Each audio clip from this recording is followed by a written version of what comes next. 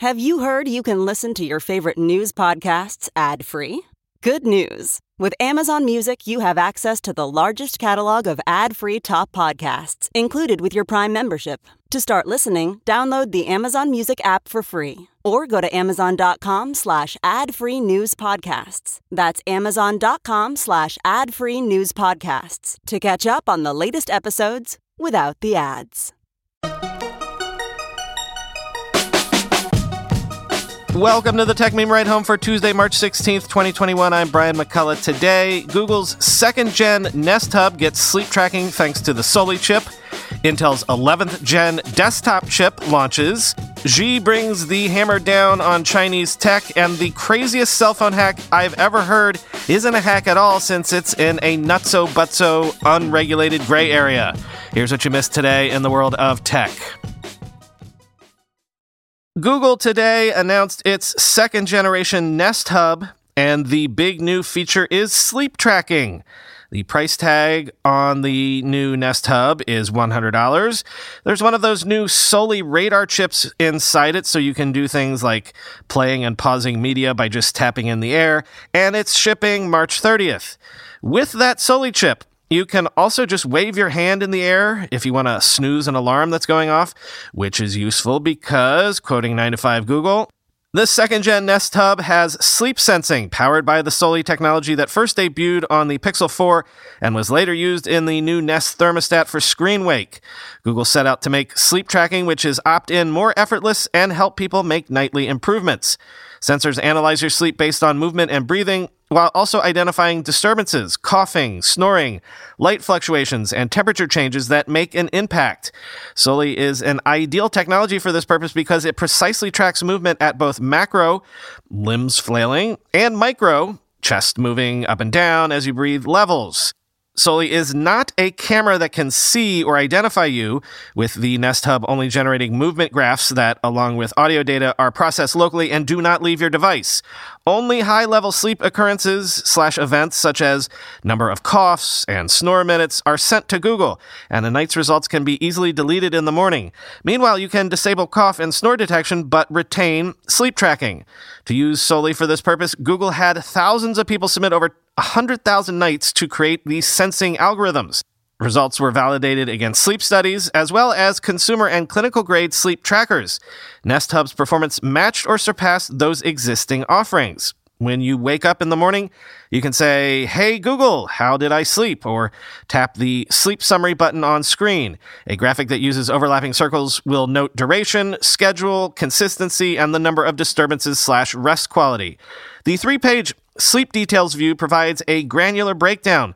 Quality uses timelines to note how much light was in your room and the temperature, which the Nest Hub now has a sensor for. At the moment, it's just for sleep tracking. Google will also identify snoring, coughing, and changes in light. The sleep bar notes when you're asleep and restless periods. There are weekly summaries to quickly see breaths per minute, RPM, the number of minutes you snored, the cough count, etc. All this data syncs with Google Fit, as we reported, and can be seen on your Android or iOS device. The company worked with the American Academy of Sleep Medicine to provide sleep science and guidance to users. That said, it's, quote, not intended to diagnose, cure, mitigate, prevent, or treat any disease or condition, end quote. Besides showing your sleep stats, Google will analyze them to find issues and suggest actionable recommendations that are personalized to you. This might include setting up a relaxation routine and setting reminders. Over time, 14 or more days, the Nest Hub will understand your sleep patterns and recommend an ideal schedule. Sleep sensing will be available as a free preview until next year. Google has not yet determined how it will charge users since Fitbit, which offers a premium subscription, was only recently acquired. It's exploring how best to integrate with the existing sleep tracking features. Plenty of warning will be given if there are changes, end quote.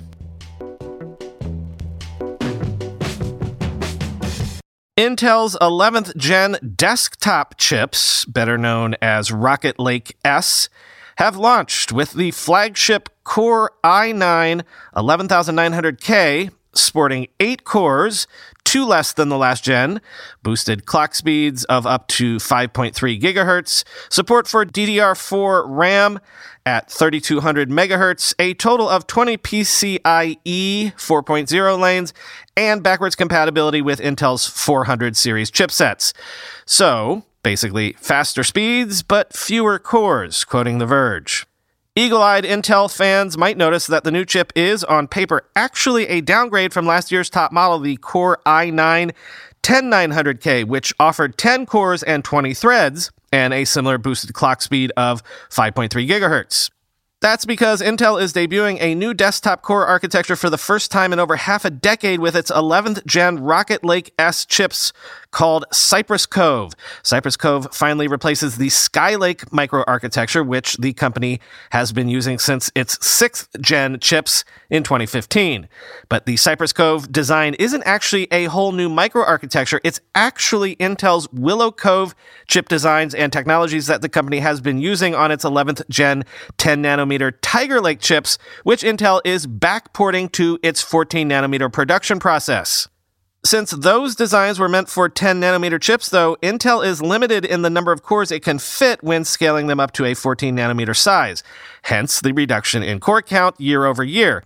But Intel still says that the new chips will offer better performance, at least in some cases, than the 10th gen, with the core architecture enabling up to 19% IPC instructions per cycle than the previous generation. Intel's argument here is effectively that sheer core count isn't enough on its own.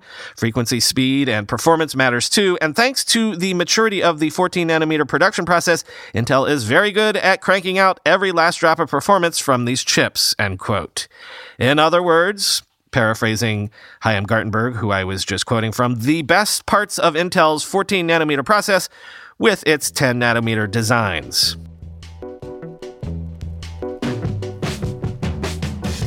Dropbox says Dropbox Passwords, a password management tool introduced for businesses last year, will now be free for basic Dropbox accounts starting in April. There is a catch, however. You'd better not have more than 50 passwords. As The Verge says, that arbitrary password limit seems suspiciously like a brute force way to upsell you to becoming a paid member, quoting The Verge. Now that LastPass is putting a device limit on its free plans, many are looking for a free alternative, and Dropbox Passwords will indeed allow you to sync your passwords across 3 devices for free. Like other password managers, it exists as a web browser extension, a mobile app on iOS and Android, and desktop applications on macOS, Windows, and Linux. But other free password managers like Bitwarden offer unlimited passwords for free. The 50 password limit might only make sense if you don't have a lot of online accounts. Grandparents come to mind.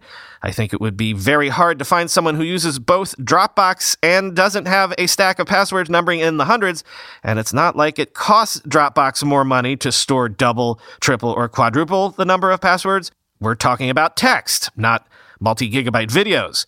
If you're already using a free Dropbox account for other files, you're probably storing things that are already far larger than all the passwords you'll ever use in your lifetime. Still, it might be a worthy introduction to better password security for existing Dropbox users, and if you're already paying Dropbox $11.99 per month for a Plus account or $19.99 per month for a professional account, though here's a good reminder that Dropbox Passwords exists, and you can easily give it a try. Dropbox plans to allow users to securely share passwords to other accounts at some point in the future too, end quote.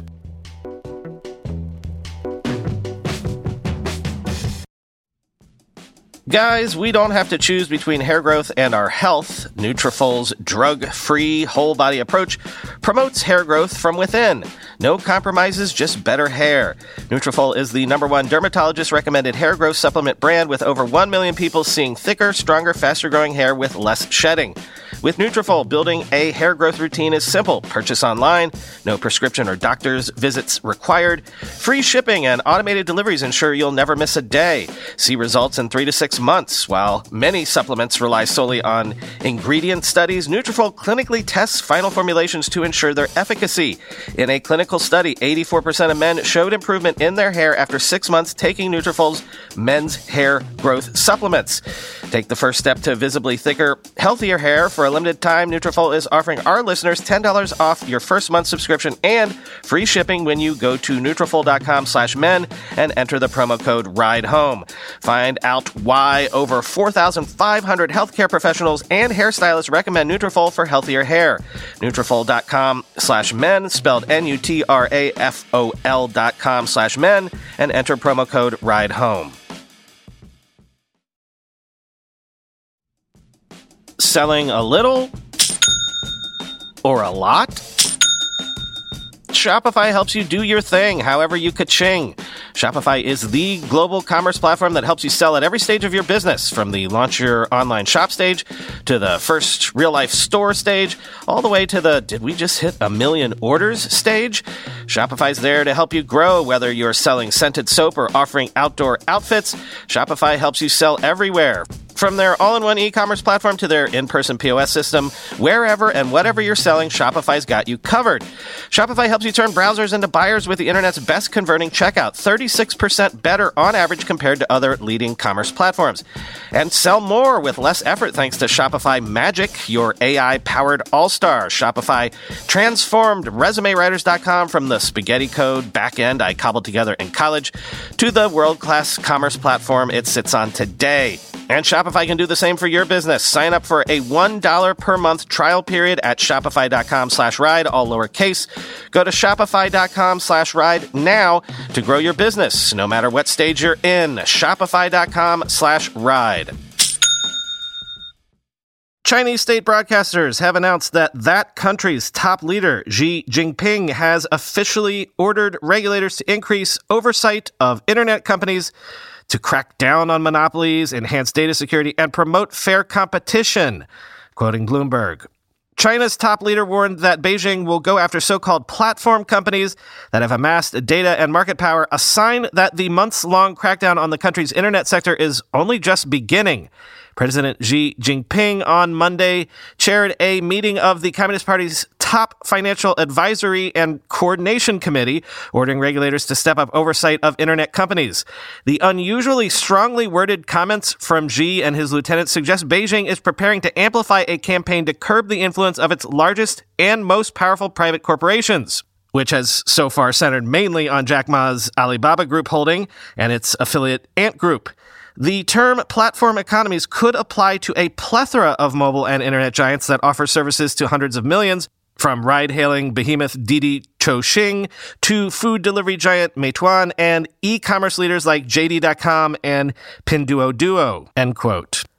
Meanwhile, the Financial Times is reporting that Huawei, Xiaomi, Tencent, and other Chinese internet companies are removing Alibaba's popular UC browser from their app stores following Xi's warning of a crackdown. Quote, the effort against UC browser came after a program on state-owned broadcaster CCTV targeted the tech industry on China's Consumer Rights Day, an annual event when the channel investigates alleged malpractice and documents the findings on a primetime show. This year's program included a segment on misleading online medical advertising. UC Browser was shown to allow private hospitals to bid for the names of China's large, well-known hospitals in keyword searches, leading potential patients to their websites instead of the public hospitals they intended to visit. Most of China's Android app stores, including those operated by Chinese technology groups Huawei, Xiaomi, and Tencent, have blocked downloads or removed the browser. Having an app taken down for a period of time is a common punishment in China for companies deemed to have broken the rules. UC Web, the Alibaba unit that operates the browser, apologized for the illegal adverts and pledged to strengthen oversight of the app, end quote. And finally, what of the company that was first in the crossfire when all of this started to go down? Remember when we said yesterday that Stripe was maybe the most successful Silicon Valley startup ever, with a private valuation nearing $100 billion? Well, remember that before the plug was pulled, Ant Group had been slated to have the largest IPO of all time anywhere, with an expected valuation in the $315 billion range. Now, sources are telling Reuters that investors in a chastened Ant Group have cut their private valuations of the company to just the $200 billion range. Quote, The number is about a third above Ant's valuation after its last fundraising in 2018 when it emerged as the world's most valuable unlisted tech firm, yet is far below the $315 billion it touted for what was set to be the world's largest IPO. Ant is changing its corporate structure to that of a financial holding firm following regulatory pressure to subject it to rules similar to those for banks. The financial technology giant was regarded as a tech firm in 2018 when it raised $14 billion at a valuation of about $150 billion in the world's largest single fundraising. With the earnings impact of the revamp unknown, one investor said it valued Ant at about the same as the 2018 fundraising. Another said it marked its Ant investment at cost, meaning it does not see any return for the time being, end quote. A hacker apparently paid a company called Sakari $16 to reroute a reporter's text messages and then use SMS two-factor authentication to break into that reporter's various accounts. Let me be clear, this is not SIM jacking. Today I learned you can just pay a company to reroute someone else's texts. Quoting Motherboard. This overlooked attack vector shows not only how unregulated commercial SMS tools are, but also how there are gaping holes in our telecommunications infrastructure, with a hacker sometimes just having to pinky swear they have the consent of the target. Quote, welcome to create an account if you want to mess with it. Literally anyone can sign up. Lucky225, the pseudonymous hacker who carried out the attack, told Motherboard, describing how easy it is to gain access to the tools necessary to seize phone numbers. Fortunately, Lucky225 was taking over my number and breaking into the connected accounts with my permission to demonstrate the flaw. This also doesn't rely on SS7 exploitation, where more sophisticated attackers tap into the telecom industry's backbone to intercept messages on the fly. What Lucky225 did with Sakari is easier to pull off and requires less technical skill or knowledge. Unlike SIM jacking, where a victim loses cell service entirely, my phone seemed normal. Except I never received the messages intended for me, but he did. Once the hacker is able to reroute a target's text messages, it can be trivial to hack into other accounts associated with that phone number. In this case, the hacker sent login requests to Bumble, WhatsApp, and Postmates and easily accessed the accounts, end quote. How is this possible, you might ask? I encourage you to read the entire piece for a first-person account of how this went down. But in a world where SMS sign-up or authentication or login is more common than ever, this seems especially problematic, quoting again. As for how Sakari has this capability to transfer phone numbers, Noel from Security Research Labs said, quote, there is no standard global protocol for forwarding text messages to third parties.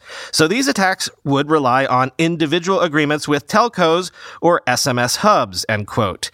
In Sakari's case, it receives the capability to control the rerouting of text messages from another firm called Bandwidth, according to a copy of Sakari's LOA obtained by Motherboard. Bandwidth told Motherboard that it helps manage number assignment and traffic routing through its relationship with another company called NetNumber. NetNumber owns and operates the proprietary centralized database that the industry uses for text message routing, the Override Service Registry, OSR, Bandwidth said. The flow of the capability to reroute text messages is similar in some ways to the cell phone location data market, where telecommunications giants such as T-Mobile, AT&T, and Sprint sold access to their customers' location data to a series of aggregators who then in turn resold that access to other companies. And along with that transfer of the location data access, each company also pushed the need to obtain consent down to the company below it, resulting in wide room for abuse. In 2019, Motherboard reported on how we paid a bounty hunter source $300 to gain the location of a phone to demonstrate the issue, with the target phone not receiving any sort of text message or voice call to confirm they had provided consent to be tracked. Verizon introduced its own consent mechanism, where it forced at the carrier level a targeted phone to receive a text message to confirm the owner consented to sharing their location data. That practice of delegating the need to obtain consent to other companies also applies to this latest issue of text messaging routing. In this case, Sakari asked Lucky225 to sign an LOA to confirm they had the authority to take control of Motherboard's phone number, But at the time, Sakari did not send any sort of message to the target number to confirm whether the user consented to the transfer. Bandwidth said it was the responsibility of the retail service provider, which in this case was Sakari, to obtain consent. Quote, while text message forwarding might have legitimate applications for business, the particular implementation underpinning this attack is appallingly weak in security and data privacy. Telcos have different ways of authenticating their customers, obviously including text messaging. The fact that none of these authentication methods are used in this case to get consent from the owner of a forwarded phone number is shocking, Knoll added, end quote.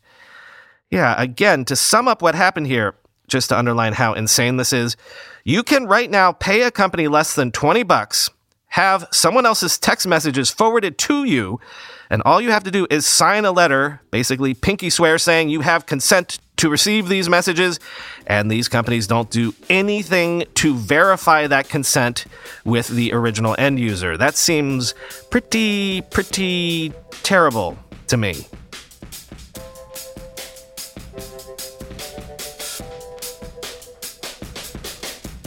Thanks to all those who participated in our Twitter Spaces experiment last night. Unfortunately, my attempt to screen record the proceedings was a fail. If anyone managed to record it, please reach out and get me the file. Also, did anyone have trouble seeing or getting into the space? Because the number of people in the space seemed to hold pretty steady the whole 2 hours we were live, but I saw a ton of folks come and go without the overall numbers fluctuating, suggesting that Twitter might have set a number for the room and kept it at that number. The only way to know for sure is if any of you didn't see the room, though you were looking for it, or tried to get into the room but couldn't, space. So if that is you, get in touch and let me know. Clubhouse caps their rooms at 5,000 to 7,000 people, and this felt like it was always around, 70 to 90, but much more people than that came through the room over the time it was open. Again, space, sorry. Anyway, thanks to those of you that participated. Talk to you tomorrow.